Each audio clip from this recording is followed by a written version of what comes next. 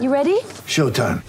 On May 3rd, summer starts with The Fall Guy. Let's do it later. Let's drink a spicy margarita. Make some bad decisions. Yes! Audiences are falling in love with the most entertaining film of the year. Fall Guy. Fall Guy? Fall Guy. That's what the poster said. See Ryan Gosling and Emily Blunt in the movie critics say exists to make you happy. Trying to make it out? Nope. Because I don't either. It's not what I'm into right now. What are you into? Talking. Yeah. The Fall Guy. Only in theaters May 3rd. Rated PG-13. With threats to our nation waiting around every corner, adaptability is more important than ever. When conditions change without notice, quick strategic thinking is crucial. And with obstacles consistently impending, determination is essential in overcoming them. It's this willingness, decisiveness, and resilience that sets Marines apart. With our fighting spirit, we don't just fight battles, we win them. Marines are the constant our nation counts on to fight the unknown. And through adaptable problem solving, we do just that. Learn more at marines.com. Hey everybody, this is Doug Robertson of the Atlanta Journal-Constitution on a rainy Thursday morning.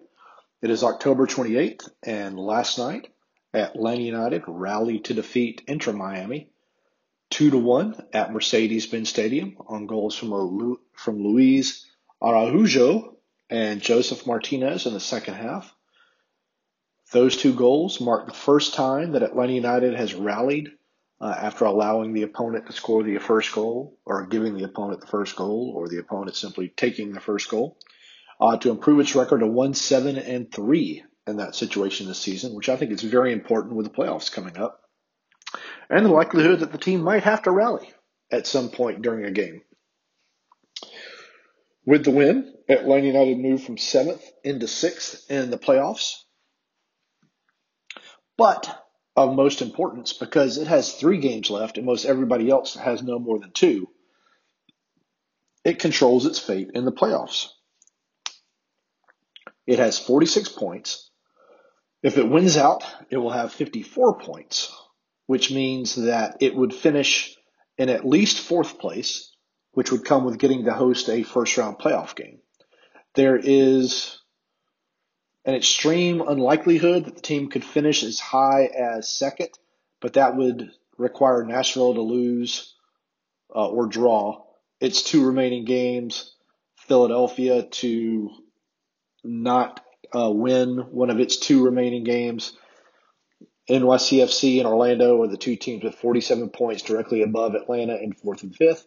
DC is in 7th with 44. Below the line are Red Bulls with 43, Montreal with 43, Columbus with 41, Miami with 38, Chicago with 34, Toronto with 27, and Cincinnati, which has clinched the wooden spoon officially for the 2nd time in 3 seasons, unofficially the 3rd time in 3 seasons, apparently, according to Matt Doyle. One was not given out last year, but a very dubious mark for Cincinnati, which gave up a 2-goal lead to Nashville, I think twice last night. Just a horrible team. But for Atlanta United, it's the one that it will close its season out against. So again, New England with 73 points, clinched the Supporter Shield and set a record for points in a season. Nashville 2nd with 52, Philadelphia 3rd with 50, New York City 4th with 47, Orlando 5th with 47, Atlanta United 6th with 46, DC 7th with 44, Red Bulls 8th with 43, Montreal 9th with 43, Columbus 10th with 41, and we are not going to worry about the rest of the teams because it is extremely unlikely that they are going to make the playoffs. And recapping last night's game before we start talking about some other things here, if that is okay with you, and I'll wait on my coffee to cool. Atlanta United finished with 13 shots to Miami's 11. Atlanta United put 8 of those 13 shots on target to Miami's 6.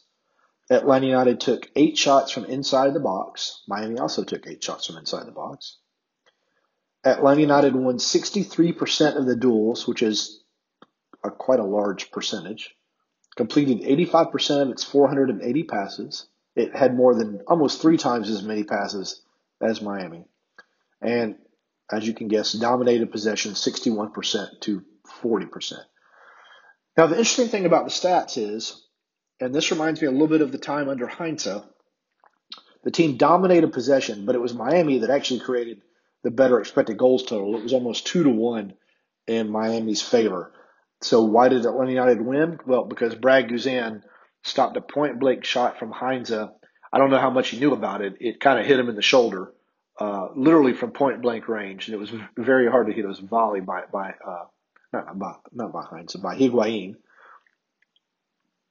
And then he saved another shot at the end of the game, kind of palmed the ball off the line just before it went in the goal. It's another fantastic save by Guzan to preserve the win. Of course, y'all all remember the previous game against NYCFC when a free kick was hit that went into the upper right corner. It was a fantastic free kick. Not much Guzan was going to be able to do about that. But it cost Atlanta United 2 points, which is why it would have a hard time rising as high as second or third, because drop points there. I think it's dropped. I think I figured out 11 points from winning positions this season.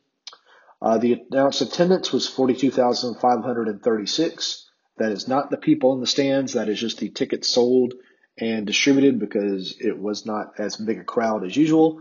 But Gonzalo Pineda, smart man that he is, talked about how it was a playoff atmosphere. Atlanta United has one more home game upcoming, and that is Saturday against the awful Toronto team.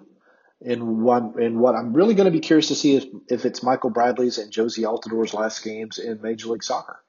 I can't imagine Toronto's going to bring them back. I don't know if they'd want to play for another team in Major League Soccer. Bradley might want to play with his dad wherever he ends up, if not LAFC. But it's going to be interesting to see. So the game last night, it was a tale of two halves. As I wrote, as I tweeted, Gonzalo Pineda said that the team had its best training sessions since he arrived in midseason in the lead up to this game, but you wouldn't have known it from looking at the team in the first half. It was lethargic. It didn't have any imagination. It created just 3 chances. It did take 5 shots, 4 of them on goal, but I think only one of them was probably a high-quality chance. I don't have the expected goals for the first half in front of me. Part of that was after the game, Pineda said that Miami typically has played in a back 4 but switched to a back 5, and that kind of befuddled his guys a little bit. Their movements and angles of attack and things they trained were off because I guess the spaces weren't there, the numbers weren't there. So Anton Walkes had picked up a yellow card in the first half. Pineda decided to take him off and put on Marcelino Moreno, who could have played 90, Pineda said, but they held him out because he had a little foot injury that he couldn't even walk for two of the training sessions last week. But he came on. That allowed the team to switch to a back 4, put another player in the midfield. Miami countered by switching to a back 4 so that it didn't have a numerical disadvantage in the midfield. And that's when Atlanta United's quality started to show through. They put 6 shots, or they created 6 chances in the second half. Of course, Ezequiel Barco won 2 yellow cards in succession, the second of which resulted in the free kick that Luis Araujo put through the wall and underneath the goalkeeper. A fantastic free kick to tie the game. And then a couple minutes later, he found Joseph Martinez in space in the box. I shouldn't say it was 14 minutes later, 73rd minute. And Joseph calmly finished with his right foot. That goal was also assisted by Brooks Lennon. So it was nice for him to get another assist. The Martinez goal came like 1 minute after he had a goal ruled off for being offside, though I need to see a highlight because I don't think he was offside. We're going to get into the officiating because some of y'all had some questions about that because it was awful, again, in my opinion. I love Howard Webb, and I appreciate the work he's trying to do with the Professional Referees Organization, but the officiating has got to get better, particularly in a league that is designed to have parity. You don't have parity when the officiating is bizarre. You get chaos. And while that may be fun, I don't think it's good for sport. I don't think it's good for the league. I don't think it's good for soccer. A couple of interesting facts from the game last night and just in general. Leandro Gonzalez Perez, former Atlanta United player, picked up his 14th yellow card this season, which ties an MLS record. Former Atlanta United teammate Eric Remedi with San Jose picked up his 12th yellow card. I can understand Remedi's a little bit because of the style and system that San Jose plays, but for Gonzalez Perez, to have 14 yellow cards in 32 games. That's crazy. That is absolutely crazy. I tweeted last night that MLS eventually just needs to rename it the LGP yellow card, is given out to Gregor. Let's just throw a name out there, from now on. Or have his face sketched on each yellow card or something like that, just because it's really kind of funny how often he gets them. I don't think they're all deserved, but he has a reputation now, and that reputation is going to carry with him into every game. And, that's what happens. So, before we get into your questions, let's go around the Western Conference real quick. A couple of fantastic goals. If you haven't seen Lucas Zelarayan's goal last night for Columbus, it is amazing. I actually liked it better than the goal scored by Portland last night, the bicycle kick from 20-something yards, simply because Zelarayan's goal, everybody was doing everything exactly right, and he still scored, which to me is the definition of a golazo. Whereas the goal scored by the Timbers player, whose name for some reason escapes me right now, there were a lot of mistakes made. Still a fantastic piece of skill, but to me, not a golazo. Fantastic goal, but not a golazo. Coffee sip. All right. Now, let's get into some of your amazing questions. And as always, I appreciate your questions. I appreciate you taking the time to do so. We kind of had a drop-off for a little bit in questions, but now y'all flooded the mailbox, and I very much appreciate it. And again, you can find me on Twitter at Doug Robertson AJC and on Facebook at Atlanta United News Now. All right, let's get into the question. Jared Wilson sends in formation-wise, and granted this may be depending on the opponent, where do you think our best 11 is? Is it the 3-5-2 we've been toying with? Yeah, this is a real good question, Jared. And I asked Pineda this last night. Atlanta United has not been able to play with Joseph Martinez, Ezequiel Barco, Marcelino Moreno, and Luis Araujo all in forward positions too often. When they've had the four on there, it's usually Moreno kind of as a defensive midfielder, one of two defensive midfielders instead of as an attacking midfielder, but they were able to do that last night because they only played with four at the back. You saw how much trouble they caused Miami. It enables the players to get into the positions that they play the best. So I think a lot is going to depend upon the opponent they face. If they're facing an opponent that is going to sit back, I like the 4-2-3-1. If they're going to play against an opponent that is going to try to play with them, I like the 5 at the back with Moreno as one of the defensive midfielders because then he could spring counterattacks. So, for example, Toronto on Saturday, they don't have anything to lose. They've already been eliminated. They should try to play if they still have some spirit left in them. So I think Atlanta United should play the back four. Really, the remaining teams I think should just try to play with Atlanta United, and so you might continue to see that back four. It's gonna be fun to watch. And what coffee am I sipping this morning? It is one, I think, from New Orleans. It's nothing fancy. We never buy anything fancy. It's got a red bag with a diamond symbol on it. I cannot remember. I'm horrible with names, if y'all haven't noticed. But anyway, to me, most coffee is just coffee. I get it for the caffeine and because I'm an old man. And it's what old men do, which is a little bit why I was so befuddled last night. I tweeted this. So I come out of the stadium. I don't even remember what time it was. And I'm walking across one of the pedestrian bridges to get to the red deck. And all these cars are still leaving the red deck. And I could not figure out why, because usually after the end of a game, there's very few cars. The parking deck is mostly empty. It's just me. I could do my own Fast and Furious, zipping around in my Toyota Prius, which has all the horsepower and, all the sex appeal of an old shoe. But I don't. But anyway, and there are all these young ladies, women, teenage girls, variety of ages walking around in these sparkly dresses. And so I thought maybe that there was some sort of Halloween thing going on at the Atlanta United game that I missed. And then I got up to, I think, the corner of Andrew Young and Olympic, and there were hundreds of women coming from Phillips Arena wearing these sparkly dresses.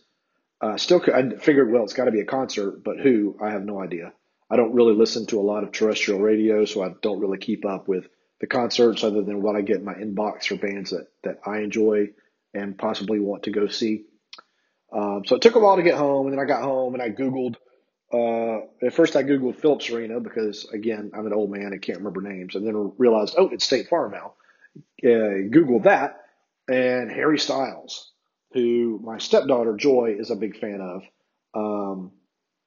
I'm not as big a fan of, but that's okay. Everybody's music tastes are different, and we're all good in that area.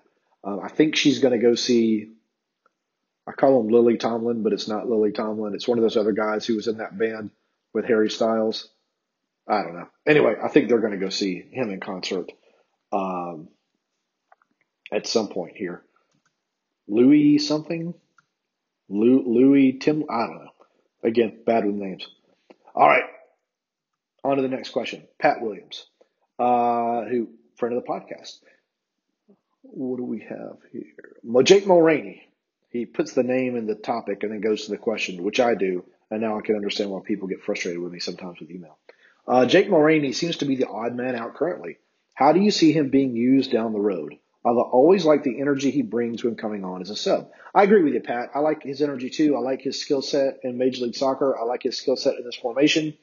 But like Jurgen Damm, it's tough to get any time with Barco and Araujo. And y'all notice I've got the name right this time. No, Araujo on the left and right wings. So he's just going to end up being a super sub guy maybe to bring on if Barco just needs a break or if they need another goal because he can also play fullback. But it's just that's the problem with being on a deep team that is playing well. Jake's always a good guy in interviews too. I like talking to him. He's always humble. He's always a little bit funny, and he's always honest. He'll tell you if he played bad. He'll tell you if he played good. He'll tell you if he disagrees with the premise of a question. But he does so in a conversational way, which is a good thing. It's not, these interviews aren't supposed to be antagonistic 99% of the time. Sometimes they could come across that way depending upon the situation. We had a couple with Hines, particularly near the end. But anyway, I appreciate the question, Pat. Coffee sip. Michael says, I'm confused by the standings and the schedule. Atlanta United has 31 games with 2 games left. They have 3 games left. They play 34. Everybody's going to finish with 34 games. Last year was the one in which there was an unbalanced schedule, but everyone's going to finish with 34. Knock on our wooden table as I sit in our dining room here, looking outside at the rain. So that's all going to get evened out. So don't sweat that one, Mike, or Michael, if you prefer Michael. It is all good. Nick, friend of the podcast, says, I hope I didn't miss the pod. You didn't. My question is this. I watched the game on my phone with no sound, so I couldn't really tell if we played decently or out-talented Miami. Yeah, that's a good question. And it's a relevant question. And to be fair, I usually watch sports with the sound off too, because most analysts, particularly in college football and pro football, don't really tell me anything new. They all try to sound like each other, and it's all just cliches and jargon, and I don't like it very much. I enjoy watching soccer with the sound up because I don't hear a lot of that, and golf for the same reasons, and tennis. This is always something that people ask about Atlanta United, and it's partially true, and it's kind of a chicken or egg kind of thing. Does Atlanta United win because of its system, or does it win because of its talent? Last night, I think it won because of both. I think that both goals were the result of tactics implemented and trained by Pineda. Barco running and attacking at Miami center backs was something they worked on. The pass from Araujo to Martinez, primary assist zone for the team. another thing that they worked on. So that's a function of the system, and then the talent to finish those chances by Araujo and Martinez resulted in the goals. Now, there's been some times in the past in which you could say, yeah, Atlanta had won that game because it had an Almiron and he could do things nobody else could do, or a Joseph because he could do things nobody else could do, or a Barco. But last night, particularly a couple of the goals this year under Pineda, I think have been because of the team and not because of individual skill, free kicks notwithstanding. But these next 3 games are going to be a good test of that. But when it gets to the playoffs, it's a lot of times you win because you've got the best athletes or the best skilled athletes, and we're going to find that out soon enough. All right, that was a coffee sip, and going on to the next question. Here is from Ben. I think Ben has asked questions before. Good morning, Doug. I hope you are enjoying your coffee. I am. Since MLS will not publicly hold PRO accountable for their awful officiating, when will the media?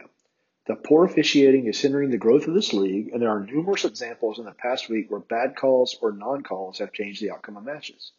This will not change without pressure from somewhere, either the teams, fans, or media.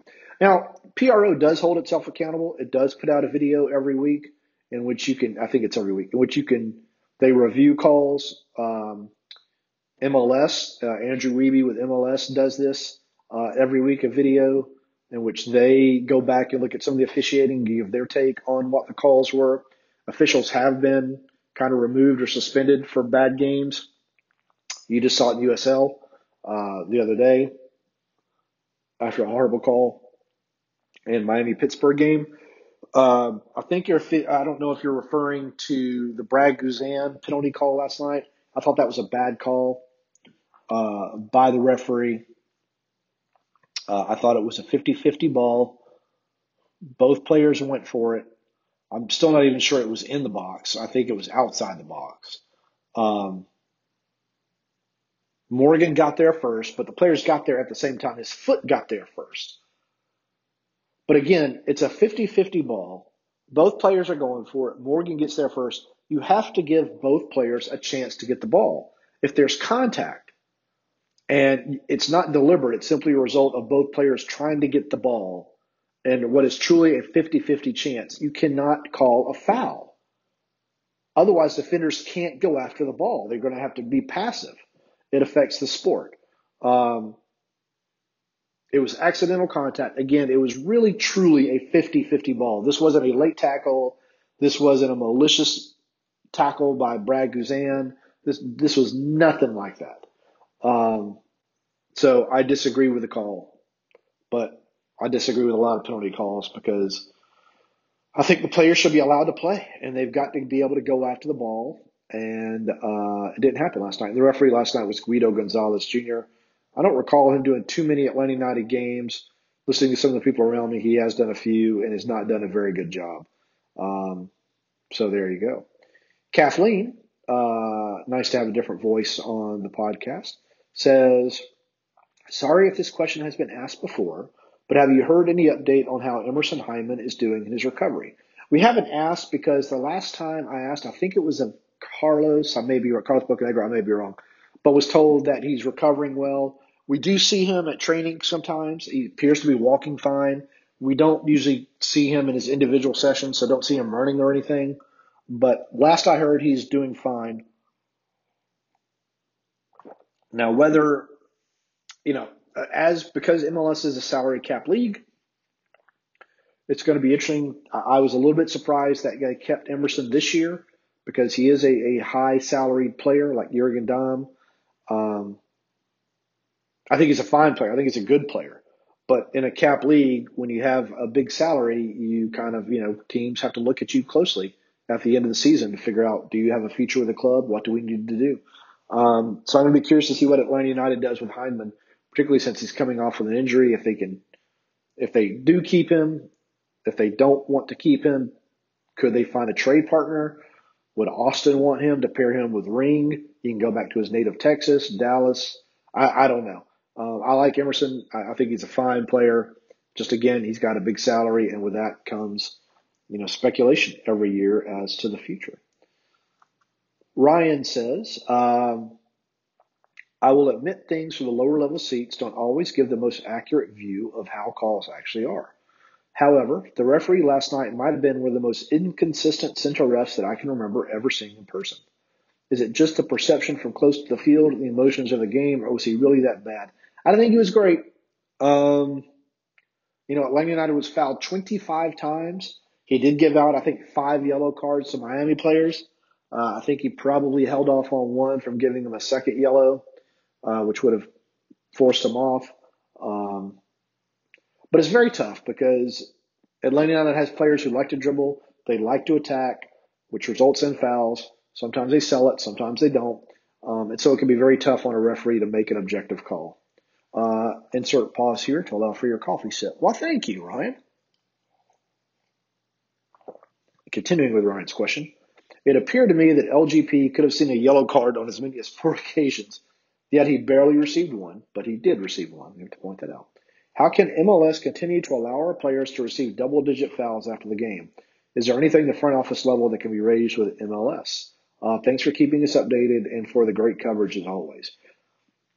Yeah, as I said, all that MLS can do and PRO can do is keep training officials, keep looking for the best of the best and hiring them, and it'll get better. It's like anything in a new league, and MLS is still a young league.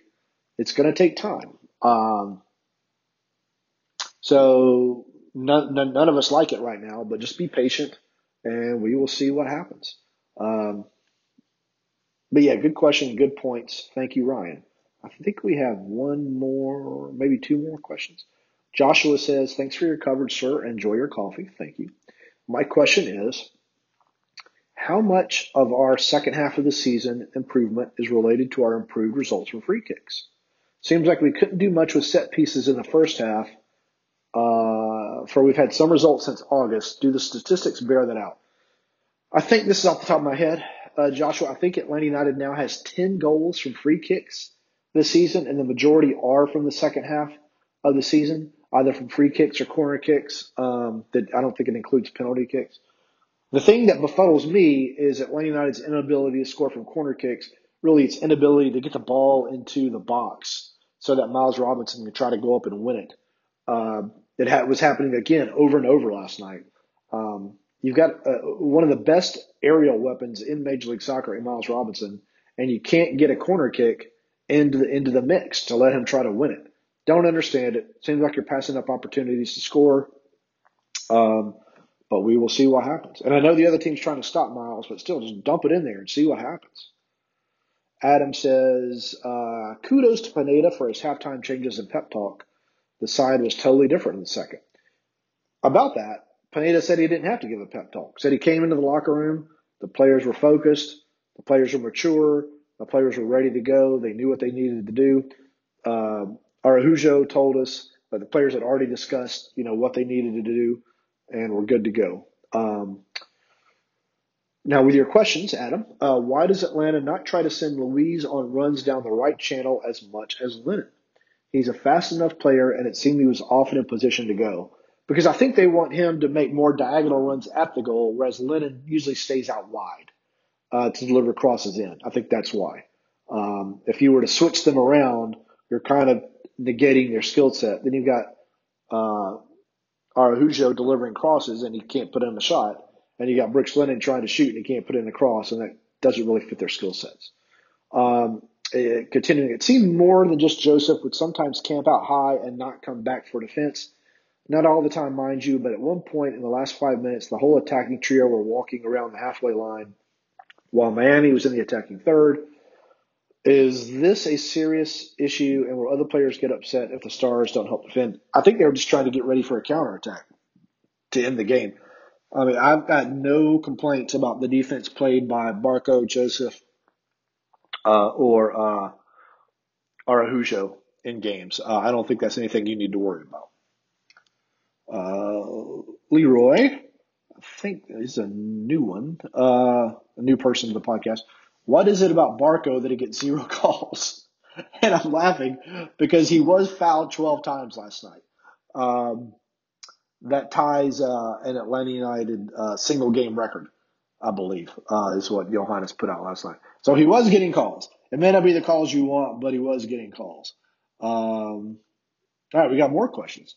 Fawn, friend of the podcast, says, "Hi, Doug. Do you think Atlanta looks better as a 3-back with 3 attackers or a 4-back with 4 attackers?"